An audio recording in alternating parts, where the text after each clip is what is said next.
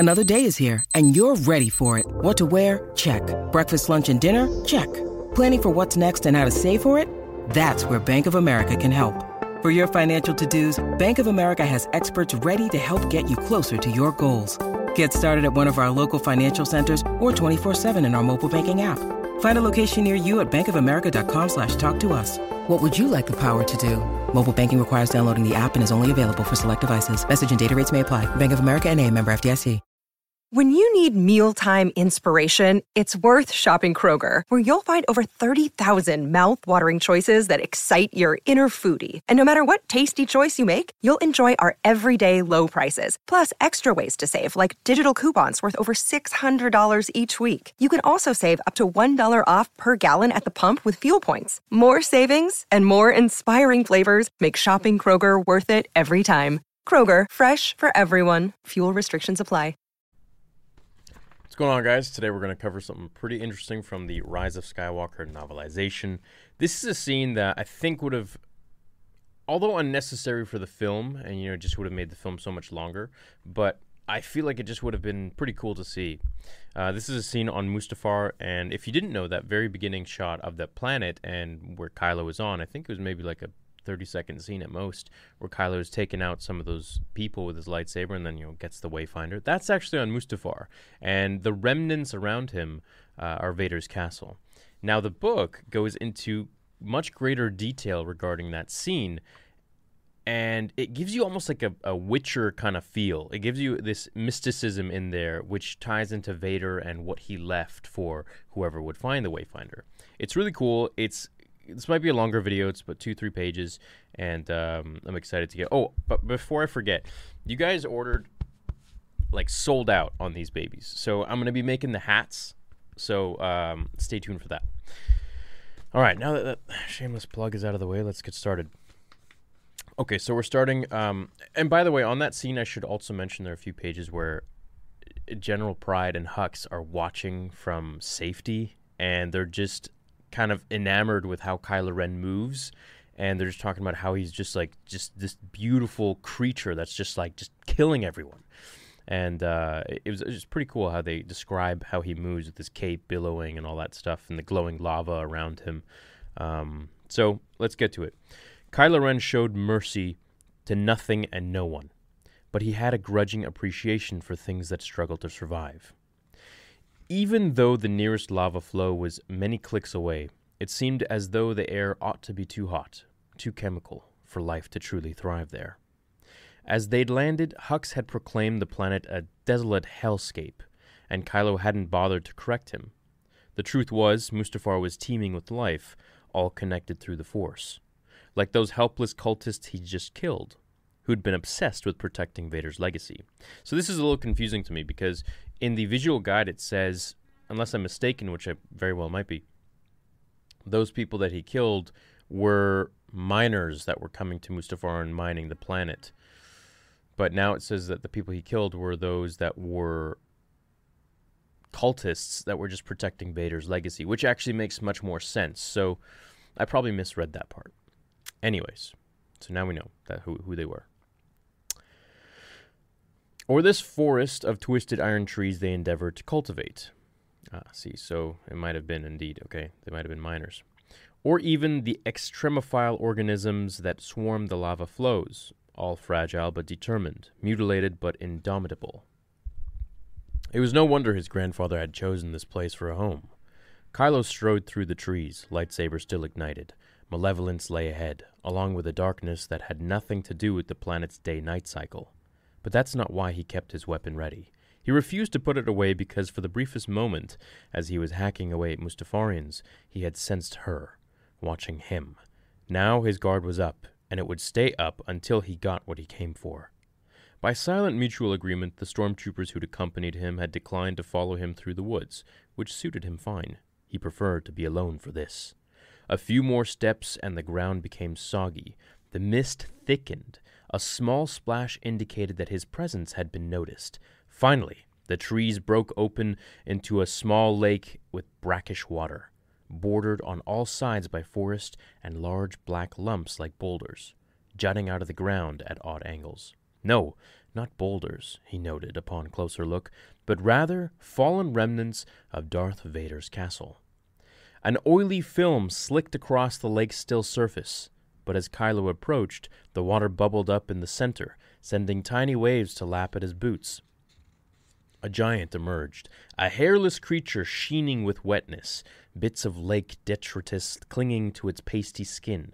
Its eyes were squeezed shut, but it could still see after a fashion, because draped over its massive bald head and across one shoulder was a second creature with long spidery tentacles. It sounds like a disgusting creature, man. It's freaky. The two were locked in symbiosis. Kylo sensed the giant's pain, as though it were a slave to the spidery being that clung to it, yet neither could it survive alone. The spider creature spoke. "I am the Eye of Webbish Bog. I know what you seek." "You will give it to me," Kylo said.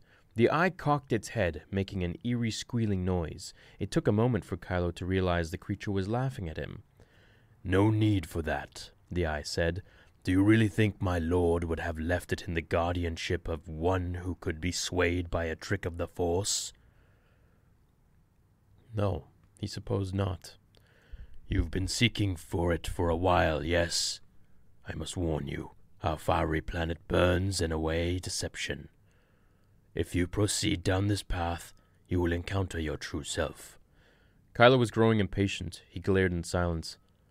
"Fine," said the creature, as though disappointed that Kylo would not indulge him in ceremony. "In accordance with Lord Vader's wishes, you have defeated my protectors and earned it. His Wayfinder." The blind giant beneath the eye raised its enormous hand from the water and pointed toward a small island in the lake. On it was a stone structure like an altar. Kylo turned off his lightsaber and hooked it to his belt. He waded into the shallow lake, soaking his boots and cloak. The water was warm, and the ground beneath the water was sludge that sucked at his feet. He ignored it all. Reaching for a pyramidal object, it fit satisfyingly in his hand, heavy and hot, and he stared at it a moment, lost in its red glow. The sides were etched glass framed in deep gray resin. The crimson light within seemed to pulse faintly. Ren had come a long way for this, and yet he hesitated, eyeing the pyramid with distrust. "It will guide you through the unknown regions," the eye said, "to the hidden world of Exegol. To him." Whoever he was, the transmission perpetrating to be from Palpatine had reached the far corners of the galaxy. Kylo had it memorized. "At last, the work of generations is complete. The great error is corrected. The day of victory is at hand. The day of revenge. The day of the Sith." He wasn't sure what to believe about it, but it was a fair guess that Kylo wasn't the only one seeking answers. Others would follow the same path and come to Mustafar sooner or later, looking for this exact object. So surely his grandfather would have made it harder than this. Those cultists were too easy to kill, this creature too easy to convince. Then again, he was Vader's heir. The object belonged to him.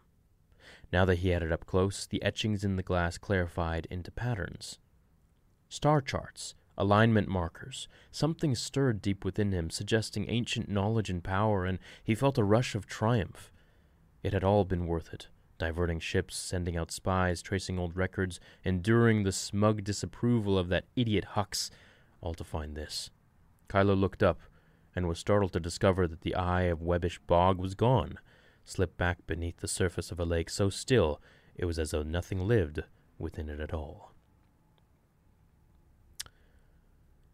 So at this point, Kylo just gets into, he's almost transfixed with the pyramid, with the Wayfinder, and he doesn't realize how long he's been standing there. So he actually just gets into his tie and gets out of there and then goes to Exegol.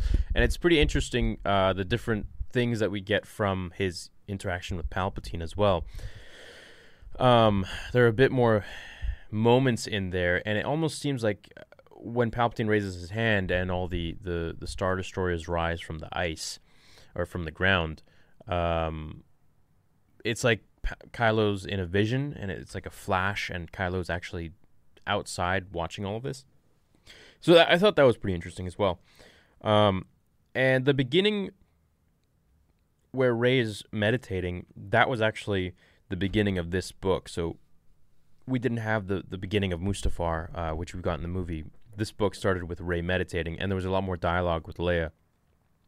Leia was basically saying, control your thoughts, clear your mind, and then the Jedi of past will be able to speak to you. So that whole part where she's like, be with me, be with me, be with me, is actually a little bit after this dialogue bit that was in the book. And she's just trying to commune with all of them. So she's trying to commune with, I guess, every single Jedi. And she's trying to talk to Luke and all that, but, it's unsuccessful until the very end of the film, where all hope is lost, and then all the Jedi come and speak to her. And it even says in the very end of the book that Palpatine had wanted to use her as a vessel, but she was a Jedi, and she allowed the Jedi to use her as a conduit. So really I feel like they could have done maybe a bit of a better job at showing this in the film, by having ghosts and stuff, but perhaps that would have taken away from the overall feeling between Rey and Palpatine, just those two. I think it would have been cool, but it does explicitly say that they used her as a conduit. So really it was the Jedi just doing what Palpatine did with his clone body, transferring his essence. They did the same thing in a Jedi way, from the dead, kind of. So it's interesting how they kind of do that in tandem, in the light and dark way. So that's it. I really wish that we got this bit in the movie. I think it would have been really cool. It's kind of like a video game almost, he sees this eye-ish bot, webbish bot, whatever the name of that creature was, this disgusting-looking, horrifying creature, and then the creature points to the Wayfinder, and it's very mystic, it's very cool, it's very legendsy, and I like that. It's pretty sweet. Goes into this lake that's all like just slick black. It was sweet. I like that a lot. Yeah, of course, there are things in the book where they can add a lot more than the actual movie. Of course, you don't have to worry about VFX or anything because your brain creates it, right? Your brain imagines it all up as you're reading the page. But still, that being said, I think it would have been cool. I also want to make sure there are no bits in here that I've left out regarding Anakin, because I really wish we did get a little more Anakin in the movie. A little more. I wish we got some Anakin in the movie besides, his couple lines. And yeah, there's also a scene, I'm trying to think now, that I mentioned it before, that Rey is sensing someone next to Luke, I believe, but she doesn't know who it is. So I'm guessing that could maybe be Anakin. But it never says. It's just, it doesn't even allude. It's just like, but she sensed someone else there too. Anyways, I'm going to crack more into the book, read it again, and see what stuff I can find for you guys we can talk about. All right, let me know what you think of this scene. I wish it was in there. I would love to maybe go back and maybe make an animation of this scene. I think that would be pretty sweet. All right, have an awesome rest of your day. Throw a like if you enjoyed it, and I'll see you in the next video. Until then, remember, the Force will be with you always. See you guys.